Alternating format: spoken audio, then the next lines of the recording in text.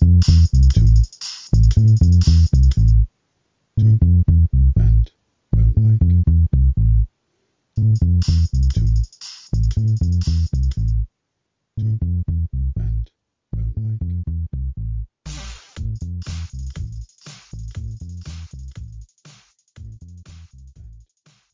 Conversations can come in various forms, and there aren't really any limits, though I'm sure someone has put together a list of categories, identifying which are the best to engage in and which should be best left alone.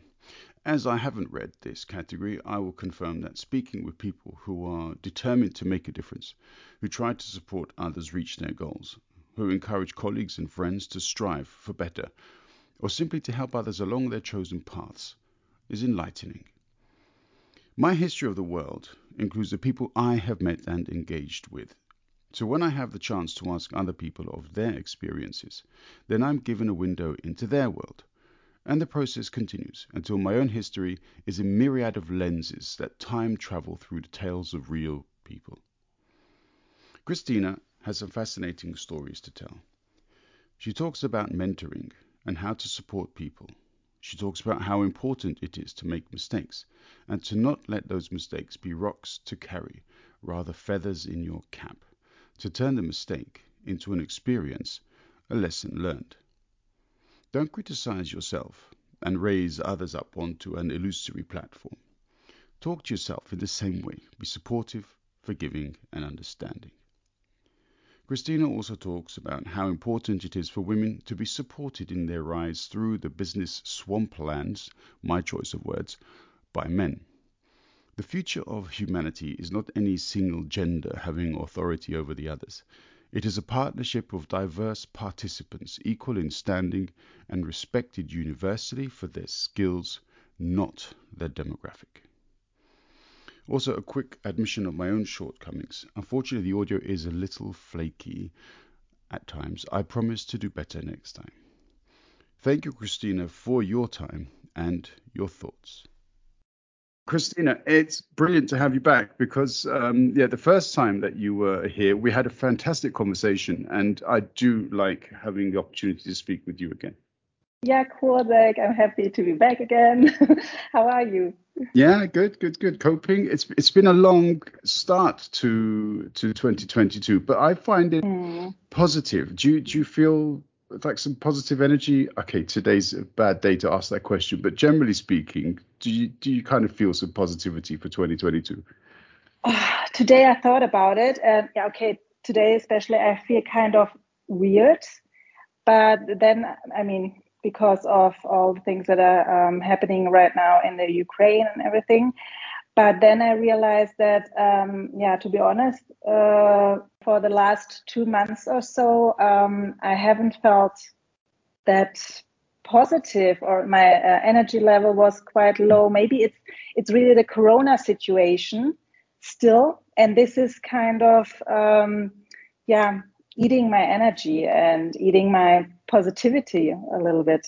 So I'm waiting that this will come to an end, but I know it won't. That maybe in the summer, and then it will come back and everything. So there are a lot of things right now going on, and I can't say that I'm super positive right now, Mm, unfortunately. yeah. Okay. Maybe you have a far better sort of sense of what's happening in society. I'm stuck in my flat almost all day long, and so I'm not sure that I get the same sense that you do, because you go out, don't you? You ride to work by bike. You get Hmm. a sense of what's going on around you. You have a high sort of sense of empathy. You can maybe feel the mood a bit better than I do when you're out and about in the city. Hmm. But I'm not so much out in the city. I'm going to the office, and then I'm in the office, and then we talk about Corona or about the war, and yeah, and then I'm so much in the in the internet, Twitter, LinkedIn, and also there you get so much of this bad news. Yeah, so I'm wondering why you're so positive. Tell me, Yeah, what's your recipe? Yeah, I think it's just a question of I feel or I felt that I could see the light at the end of the tunnel. So, Mm-hmm. as in last year, we entered the new year still in lockdown. Mm-hmm. And we kind of remained in lockdown until it was about sort of end of March, early April, I think it was. Whereas this year, we have restrictions, not lockdown. Therefore, it seems to me that we are approaching a situation where we can return to some kind of normality. And therefore, I considered it an improvement on last year. Um, Now, we know that as of today in the UK, even if you test positive for corona, you don't have to isolate. So the UK has taken a completely different approach to things. Um, I don't think Germany is going to follow suit just yet, but yeah, I mean, there are words that from politicians that come towards the end of March, things are going to be completely opened up. That could be positive. Yeah, and from this perspective, you're 100% right. I think it's more on an individual level. I don't feel that positive, Mm. but it's more about consuming all the news and also seeing on other people in my network that they feel kind the same like me. Also, I mean, we talk all the we talk about that the sun that we're neglecting the sun, Mm. and it's cold and everything. But I think it's more the situation that has been for the past 2 years that is taking its tribute. It's definitely contributing to, yeah. Another contributing tribute zollen. Anyways, yeah, it's contributing to the Okay. way, to the how you see things, how you perceive the situation. But overall, of course, it's much better than last year. Yeah. Mm. Yeah. It's one of those things. I think the German word is it Weltschmerzen, that you have the pain of the world upon you? Is that something that you can perhaps feel as well, because you see all of these different elements in the news, and maybe taken in itself, one or two or three items might not have this negative impact, but they're all coming on top of the other. Yeah, And I think that creates this sense of dread. that could be. Because there are activists demonstrating. They've been demonstrating for the past 2 weeks or so about the climate change. We have Corona. We have the war. There are so many things, and I'm like, today, to be honest, I wasn't even shocked when I heard about the war in the Ukraine. I was like, I was, for me, it was weird that people and the news and were shocked, like, oh my God, this is the saddest day in Europe since the Second World War. Oh my God, how could this happen and everything? And I was like, yeah, but this is going on all the time. I mean, in the Ukraine, it has been going on. It's been going on for the past, I don't know, almost 8 years or so. Since 2014, there is the civil war in Syria, Afghanistan, everywhere. There are so many wars and conflicts, and now we're like, oh my God, I didn't see that coming. Why? Why didn't see you coming that situation? I Mm. don't, and I feel kind of bad that I feel that way, but it's like being numb. Yeah, I have to admit that I got it completely wrong. As in, it's not that I didn't see it coming. I said to everybody I spoke with about it, it's not going to happen, because Mm, what is the benefit to Putin of invading Ukraine? There is no um, identifiable direct benefit, because if mm, he's simply trying to push forward the or accelerate the acceptance of Nord Stream 2, then he just has to sit on the border, and then things will come through, and then he can withdraw his troops, and that's the end of story. But this invasion has actually precipitated a withdrawal of economic cooperation with Russia. So it really, that's why I thought, no, it's never going to happen. And so obviously I got things completely wrong. Luckily, nobody was betting on my opinion. But it's it's a real shame, and I fear for the people in Ukraine. I fear for anybody who gets involved in the situation, and I hope there will be a diplomatic resolution sooner rather than later. So.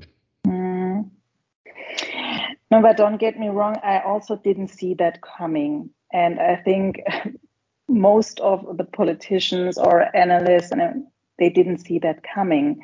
But I'm like more wondering, why does it seem to be that impossible that something like that happened? To me, it's not something impossible. It's something super realistic that could happen every day. And And that's a sad fact, isn't it? That it's so possible. Exactly, yeah. And this is maybe what you described as Weltschmerz, because there are so many things going on in this world, and we can read that every day in the news. So I'm not wondering about anything anymore. No. Okay. Well, that doesn't mean that I'm not sad or that I'm not also shocked. No, shocked is no. I wouldn't say that I'm shocked. Sad, yes, or also maybe surprised that it happened so fast and everything. But yeah, I mean, I think it's the way of humanity that we, as much as we have become sadly desensitized to some of these issues, there is still a need to wake up the next day, to keep going, and to try to rebuild and create some form of positivity. I mean, that's just human nature. So I don't think people should feel guilty for that. But we should definitely be, cast a thought as often as possible to the people who are suffering everywhere in the world. And maybe we should also consider more often the privileged situation we have lived in Europe for a number of years. And hopefully we'll try to extend this period of peace also to other parts. So I'm completely with you. It's unfortunate that these situations exist, and I can see why you are not surprised by it either. Yeah, I just want to say that I'm surprised that this kind of reaction is not every week, every month. About all the things that are going on, why is it only now? Now there's a big surprise, but we should be aware and angry and sad every day to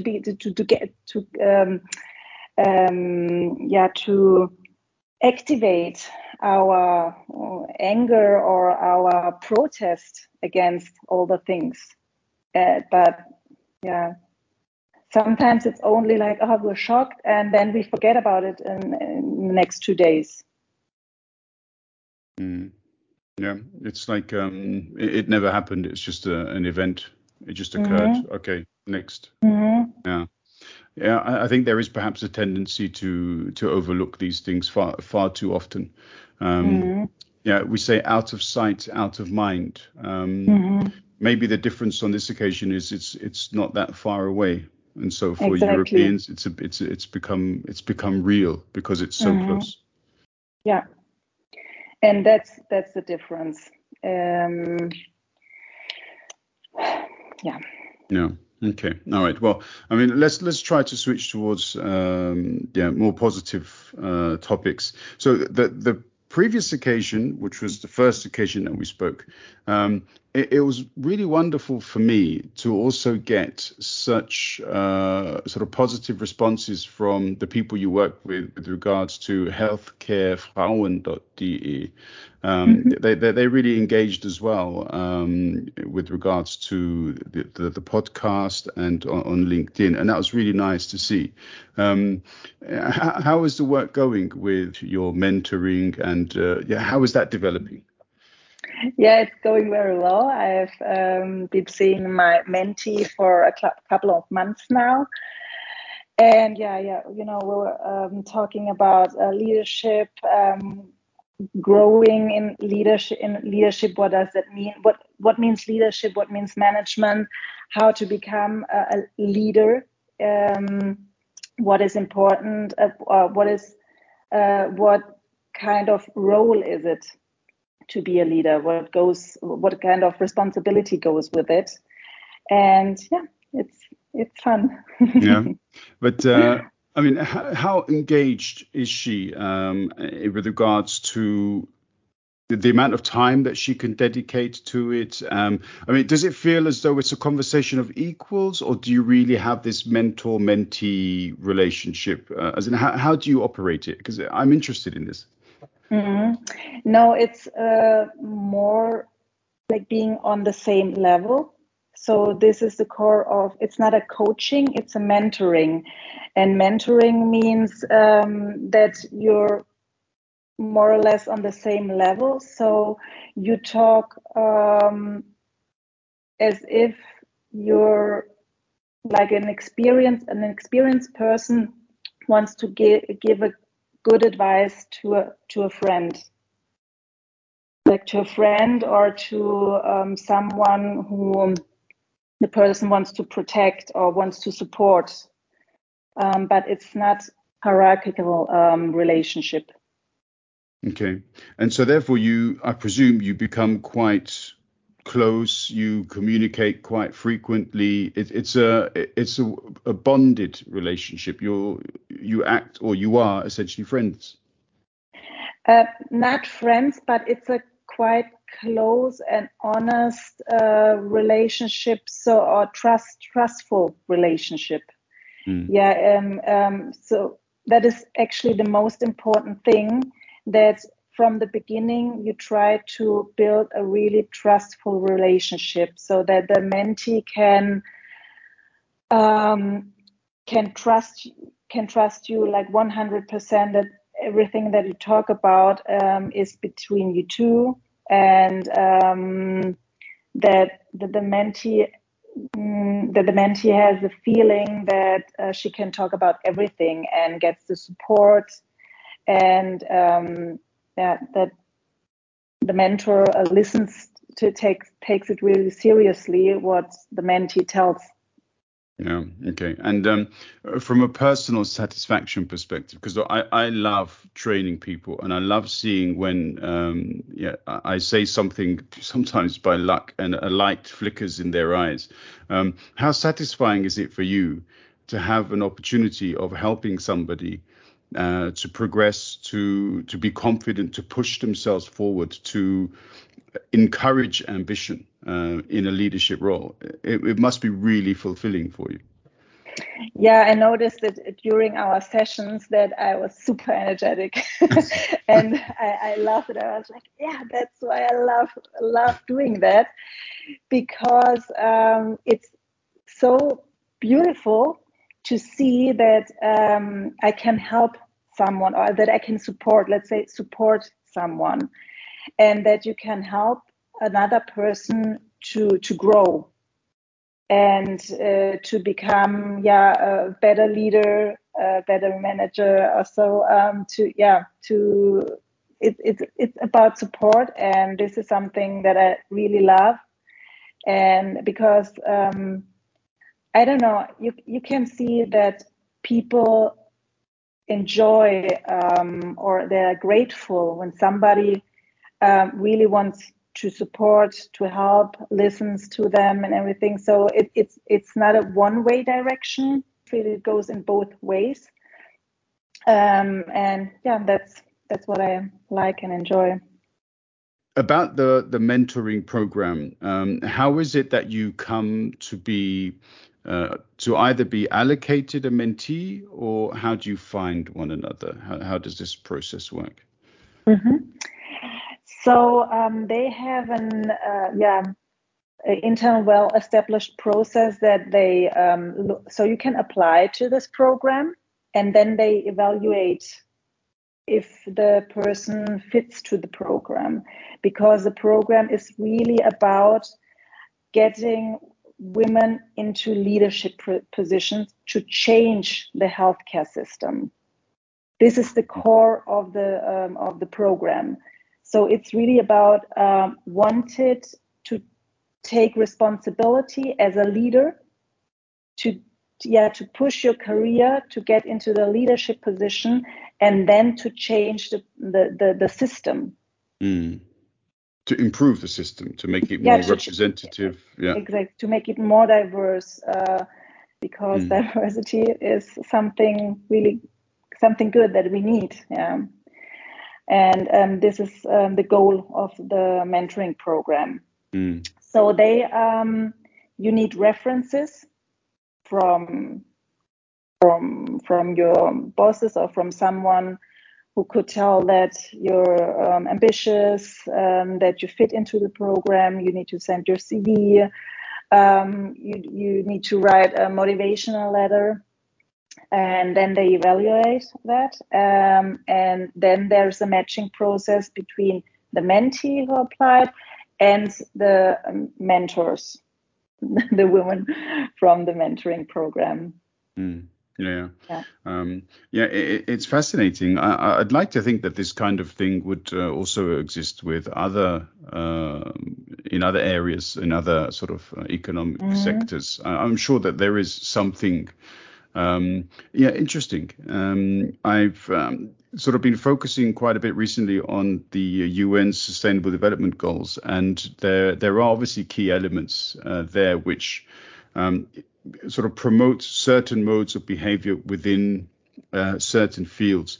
There aren't necessarily any directions as to how to achieve these things. For example, no poverty, gender equality, quality education, and so on. But the fact that these targets, these goals exist, suggests to me that there is obviously a need for these things to exist. And it would be great to see how organizations such as your mentoring program can really create a pathway for future generations. Because essentially, I think one of the main elements is that in the future, women shouldn't have to find it so hard to achieve senior positions. I think that's one of the targets, right? Of course, yeah. Yeah, it should be normal, like for women and men, to get into positions as long as you have the qualification and the competences. So it should be taken into account, should be the competences and skills, and not gender. Yeah, well, I really hope that day arrives pretty quickly. I think it's fair to say it's long overdue. So I love your positivity. Well, I mean, you're the one who's putting yourself out there, and you're creating that pathway. So I think that your application is what must be congratulated and appreciated. So yeah, good. Yeah, but we need men. If our goal is gender equality, then we need men that are willing to support that, to change themselves, society, everything. So I think it's not enough that I and other women try to how do you say, den Weg vorbereiten, to create the path, as it were. Yeah, to create the path. As you said, it's more important that men go with us. Yeah. Well, I'm here, and I've seen lots of people that you have interacted with on LinkedIn there are genders of every kind represented there, within that group or community. So, but if I can be of any kind of assistance, then let me know. Yeah, I'm here because I believe in everything that you do, because I think that is the way it should be. And so yeah, please let me know if there is something I could do. Let me know. There is something Oh, actually. please, yeah, go on. You could, you can maybe you have heard about the association Albright Stiftung. Have you heard about that? It rings a bell, but I don't know if that's because of the name Albright or the foundation. But please tell me what does it do? Yeah, it's a foundation, exactly. It's a political independent, a Swedish-German foundation, and their goal is diversity in leadership positions. Mm. And for example, they have, I think in 2 weeks or so, they have a workshop for men. What men can do to support the path of establishing gender equality. So you can spread the word between your male friends. Absolutely, yeah. I will do that, and I'll also put it in the notes for this podcast. And that sounds great. It's in 2 weeks, is it? The Albright Foundation conference. It's in March. It's in March. Okay. Yeah. All right. Okay. I'll have a look, and I'll put some links in to the podcast notes. Yeah. Cool. Okay. Very good. And just quickly then also, I think it's fair to congratulate you also on your new website. So it looks really nice and smart, doesn't it? Thank you. Yes. Yes, I'm super proud. We are super proud, my business partner Christoph and I, because we've been working on this website, I think, almost 1 year. I mean, it's our fault because we're kind of lazy or unorganized. Usually such a project should take maybe 4 months or so, not longer, 3-4 months, because it's not such a big homepage, website. But it took us almost 1 year, and we had support from an art director. I mean, all the things that you can see, this is the work of an art director. And what's super cool is, all the texts are from my sister. So she wrote everything. How do you say, die Gedanken? The thoughts are ours, of course. But she translated it in such a beautiful language. Yeah, that's amazing. She's amazing. Yeah. So basically, she's a content creator. Yeah. Yeah, you could say that probably. Yeah. A very talented one. I mean, that's not her profession, but she has really a talent. And yeah, we just found out about it. It's better late than never. I mean, why not? Yeah, cool. I mean, I saw on LinkedIn recently a lady who is a content creator, and she asked a question. Do you believe that your or every company should have its own content creator, sort of in-house, or at least a consultant? And clearly, from what you're saying, it's important to have somebody who has a creative touch, who knows how to transfer not only practical terms, but also to create a certain mood when you communicate what you do. And that's essentially what your sister has done. She's taken the thoughts and conveyed them in a special, unique way. Yeah, she created the mood or the identity. She could, because I mean, text can be just rational, objective. No, so but yeah, she really created or she gave it a soul. Can I say that? Yeah, you just did. Yeah. And we during the process, whenever she wrote something, we were like, oh my god, wow, yeah, exactly. I'm like, that sounds just beautiful. But that's exactly what we meant. Yeah, she has a sense for for the mood, or for the thing that you actually want to say, and then she puts your identity into it. Fantastic. Yeah. Very good. Okay. Right. Well, then maybe at some point in the future you have to bring her on, and you both can do a podcast together, and that'll be interesting, because then we can, it's great to have siblings together, because then you can always ask one about what the other one is like, and you get some funny. That would be amazing. That would be amazing. Yeah. I would love that. And I mean, she's a little bit more experienced than I am. Usually, she's the interviewer, because she does in English, actually. She does for her company. She's the interviewer also for some kind of podcast. I don't know. Okay.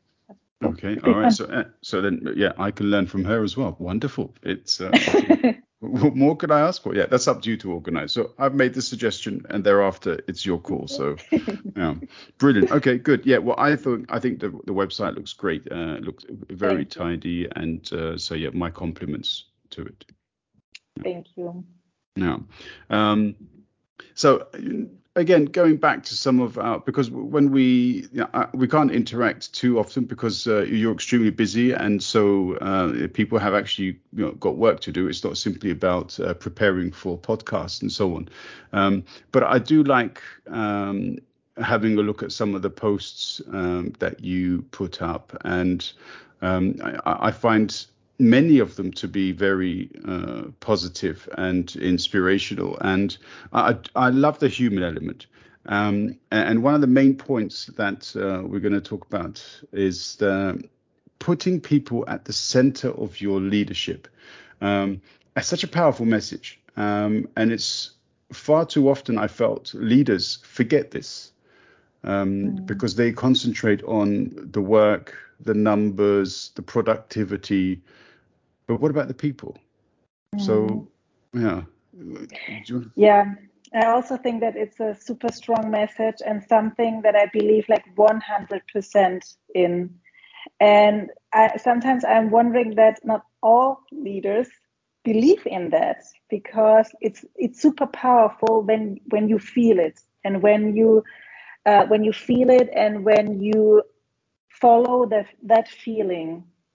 Like, it's not just something that you maybe have in your mind that it would be good to do, or when it happens to be the good time for it or so, but something that you truly believe in, and then it just leads you.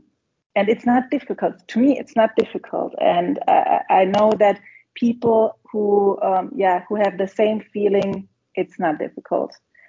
But unfortunately, people need reminders. A lot of people need a reminder for that, because obviously it's not obvious to have this in your mind. But not only, one thing is to have that in your heart. Either you have it or you don't have it. And the other thing is to have it in your mind. And I think that's something that we can really train. And that's why there are so many articles about it and reminders. Hey, please have in your mind, it's the people. It's about the people. So we need to repeat that, repeat it again and again and again. And then one day, maybe all the leaders will have that in mind. Yeah, I find it extremely inspirational as a motif, or as a sort of MO, or a way of working, because it's as you say, people are what create any kind of profit, benefit, happy feeling, and maybe some leaders feel there's a lot of pressure on them, because they've got shareholders they need to account for, or they need to report to. They have to register profits, they have to keep the company going, and so on. But this is only possible if the workforce is protected, if they feel that there's somebody there who's looking after them. And not many organizations can do that. And I always remember a story, I think it's from the 1920s, 1930s, I think it was, around the time of the Great Depression. There were lots and lots of engineers whose companies were going bankrupt. And I think it was IBM. And they just hired people. And they said to them, whatever happens, we guarantee that you will have a job with us. We will not fire you. And the company just grew. IBM just took off, and it became this world leader in technology. And I think one of the reasons was because the engineers working for them realized these guys are putting us at the center of their development. And I think that was a very powerful message. Mm-hmm.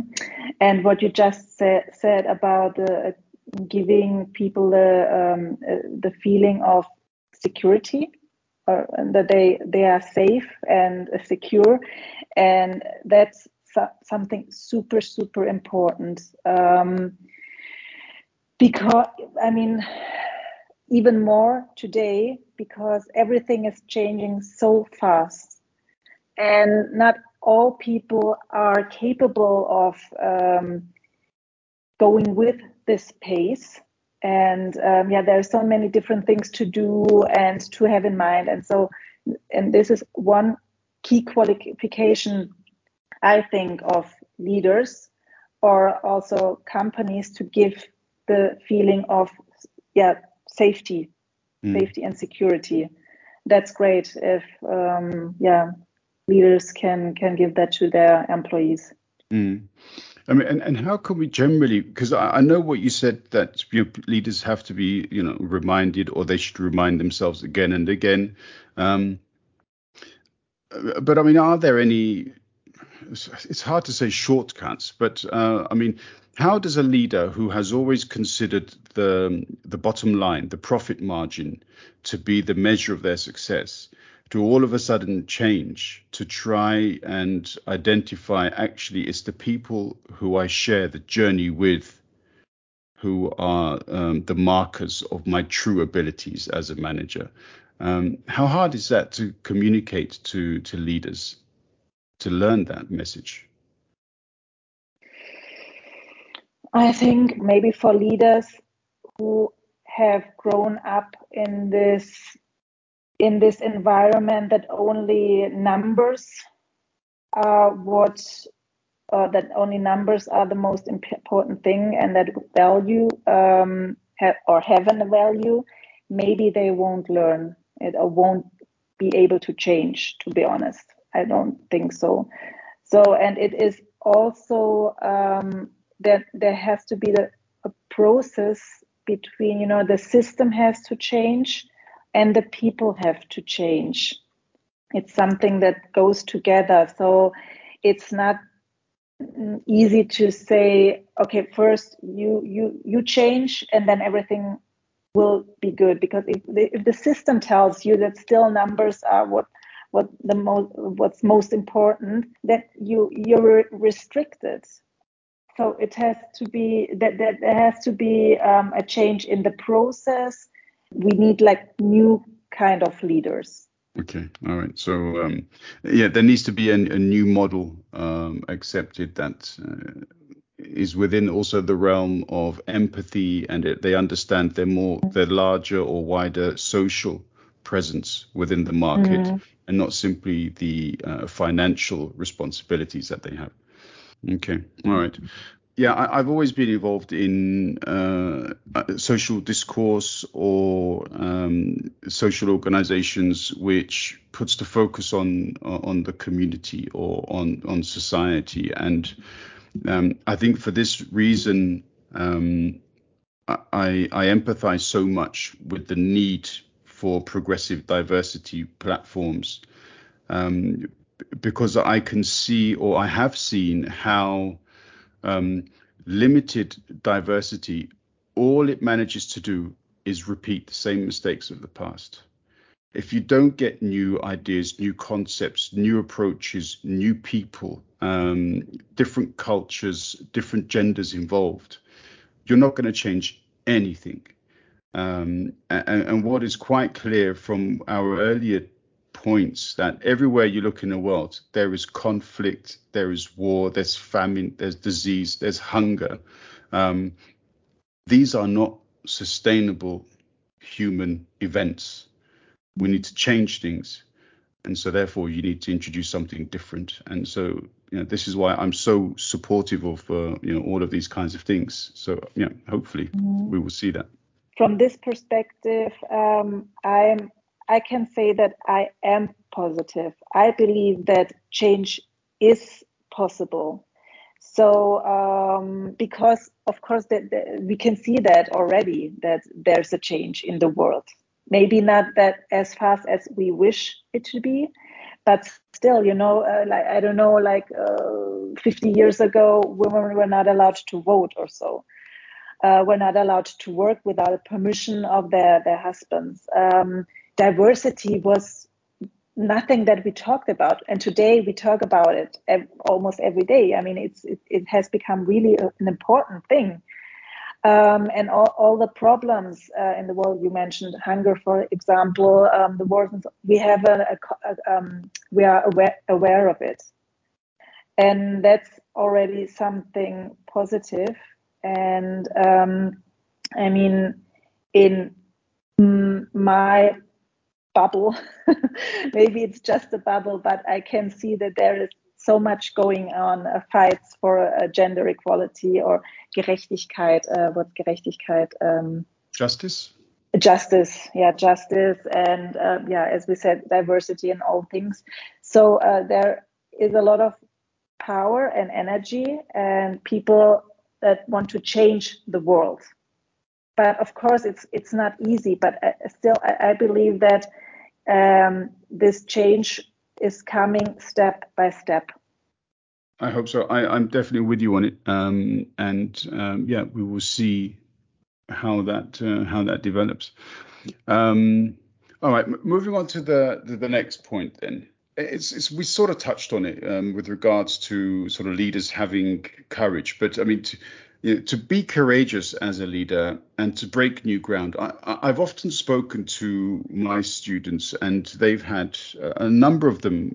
The main problems that they have at work is their managers, their bosses. Not because the bosses are not good, but because the bosses are not willing to make decisions. And then, so therefore, employees go to their boss and say, okay, so what do I do? And the boss says, I don't know. It's not my decision. And so deal with it. How hard is it, do you think, for bosses to actually step up and say, do you know what? No, just do this. And if somebody has a problem with that, tell them to come to me. Why is it so hard to do that, do you think? To make a decision implies that you need to take responsibility. And sometimes a decision can be a bad decision, but still then you're in charge, or you're the person that is responsible for that. And then maybe you have to take that back, the decision, or to change the decision. You have to explain yourself in front of others. You have to reflect.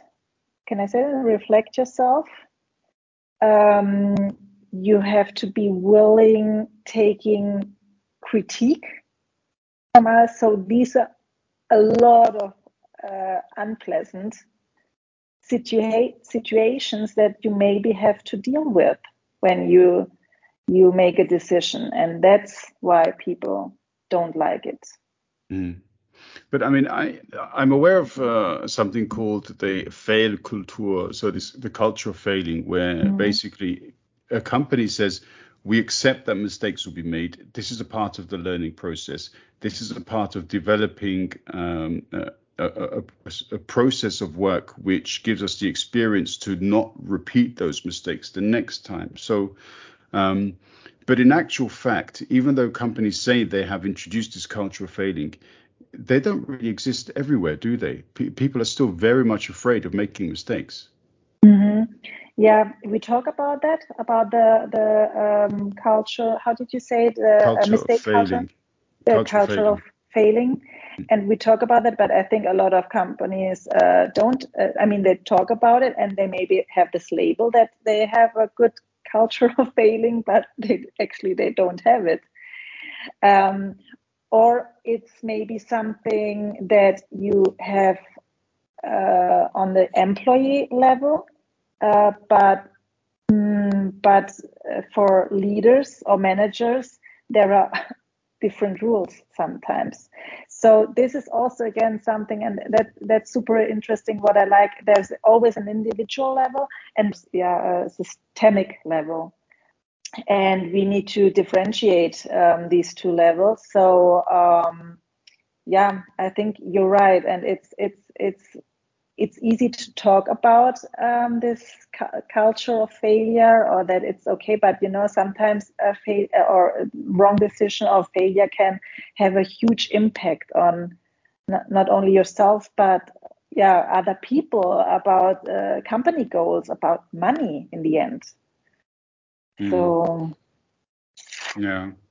But I mean, I don't know what the statistics are anymore, especially during the pandemic. But I mean, before the pandemic, that there were, I mean, startups, extremely difficult. The early years, and so many startups closed within the first or second year.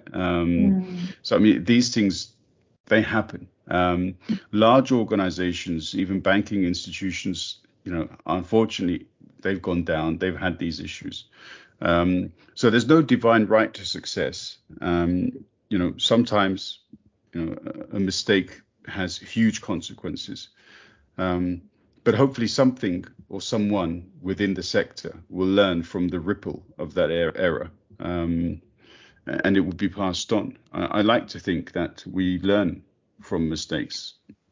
that's super important, and maybe it's something German that we take failure super serious.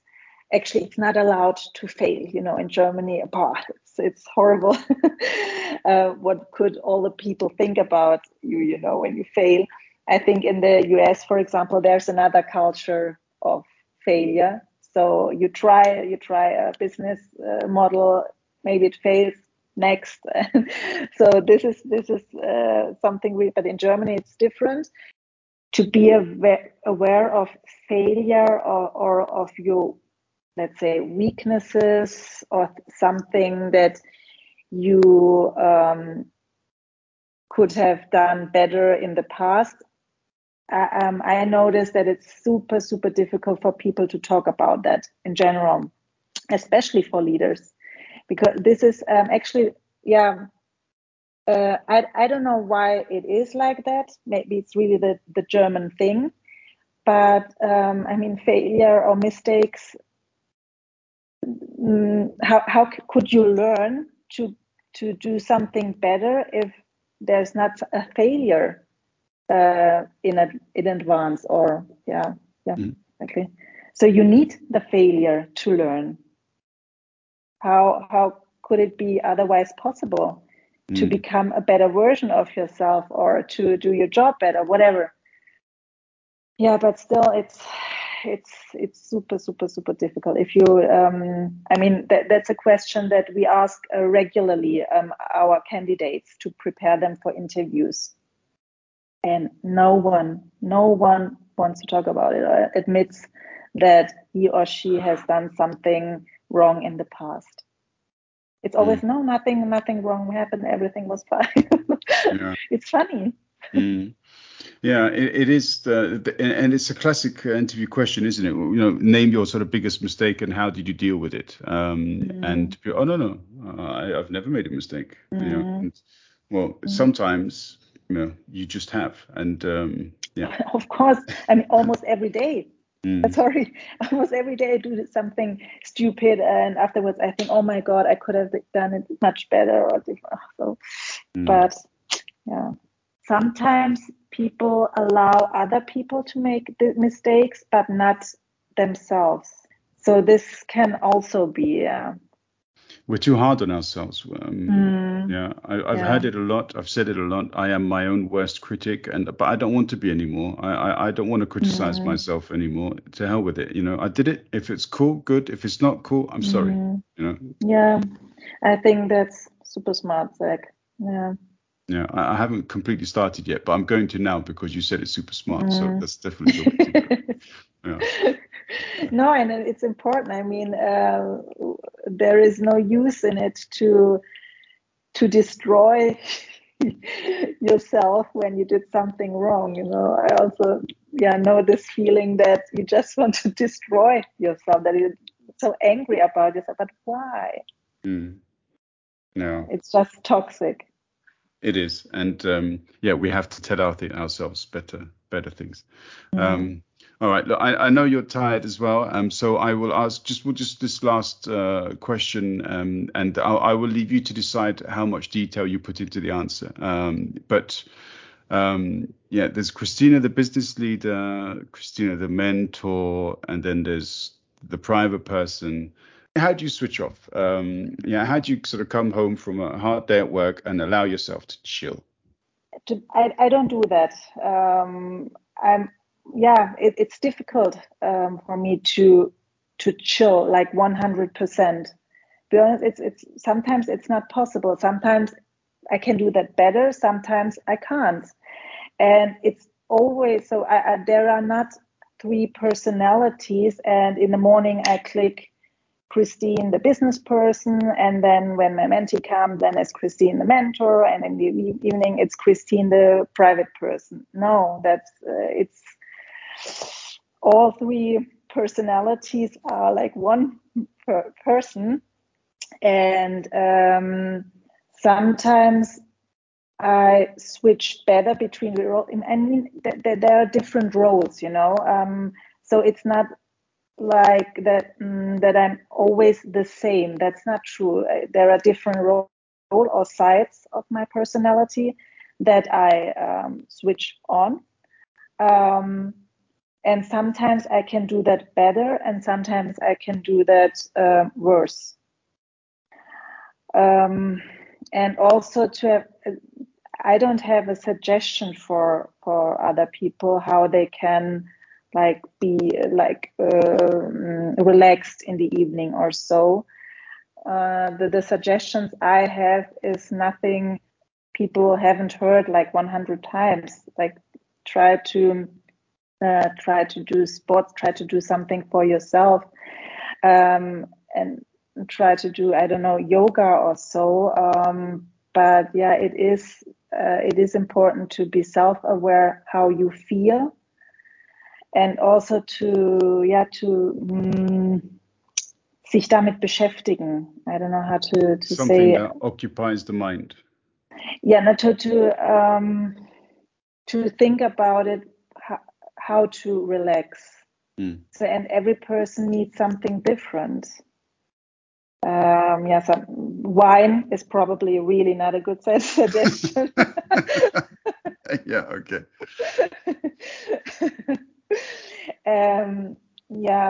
But I think it's what yoga gurus tell you. Just care for yourself, listen to how your body and mind feels, and then try to follow it. It's always kind good of to a be cliche, reminded. but cliches exist for a reason. It's because they're probably good advice. So fair enough. Christina, you're a great sport, and always I find your thoughts and insights inspirational and very much motivating. So I really hope that we will have many more of these conversations. And I know that from the frequency perspective, it takes time to get you back and so on. But I've really enjoyed it again, and I look forward to the next one. Yeah, thank you, Zach, so much. A great interview. I mean, person to talk with. So I enjoyed really in the afternoon. I was kind of, today it's not my day, but now I feel super great, and and I also had so much fun. Like I just love to talk with you, and thank you for the invitation.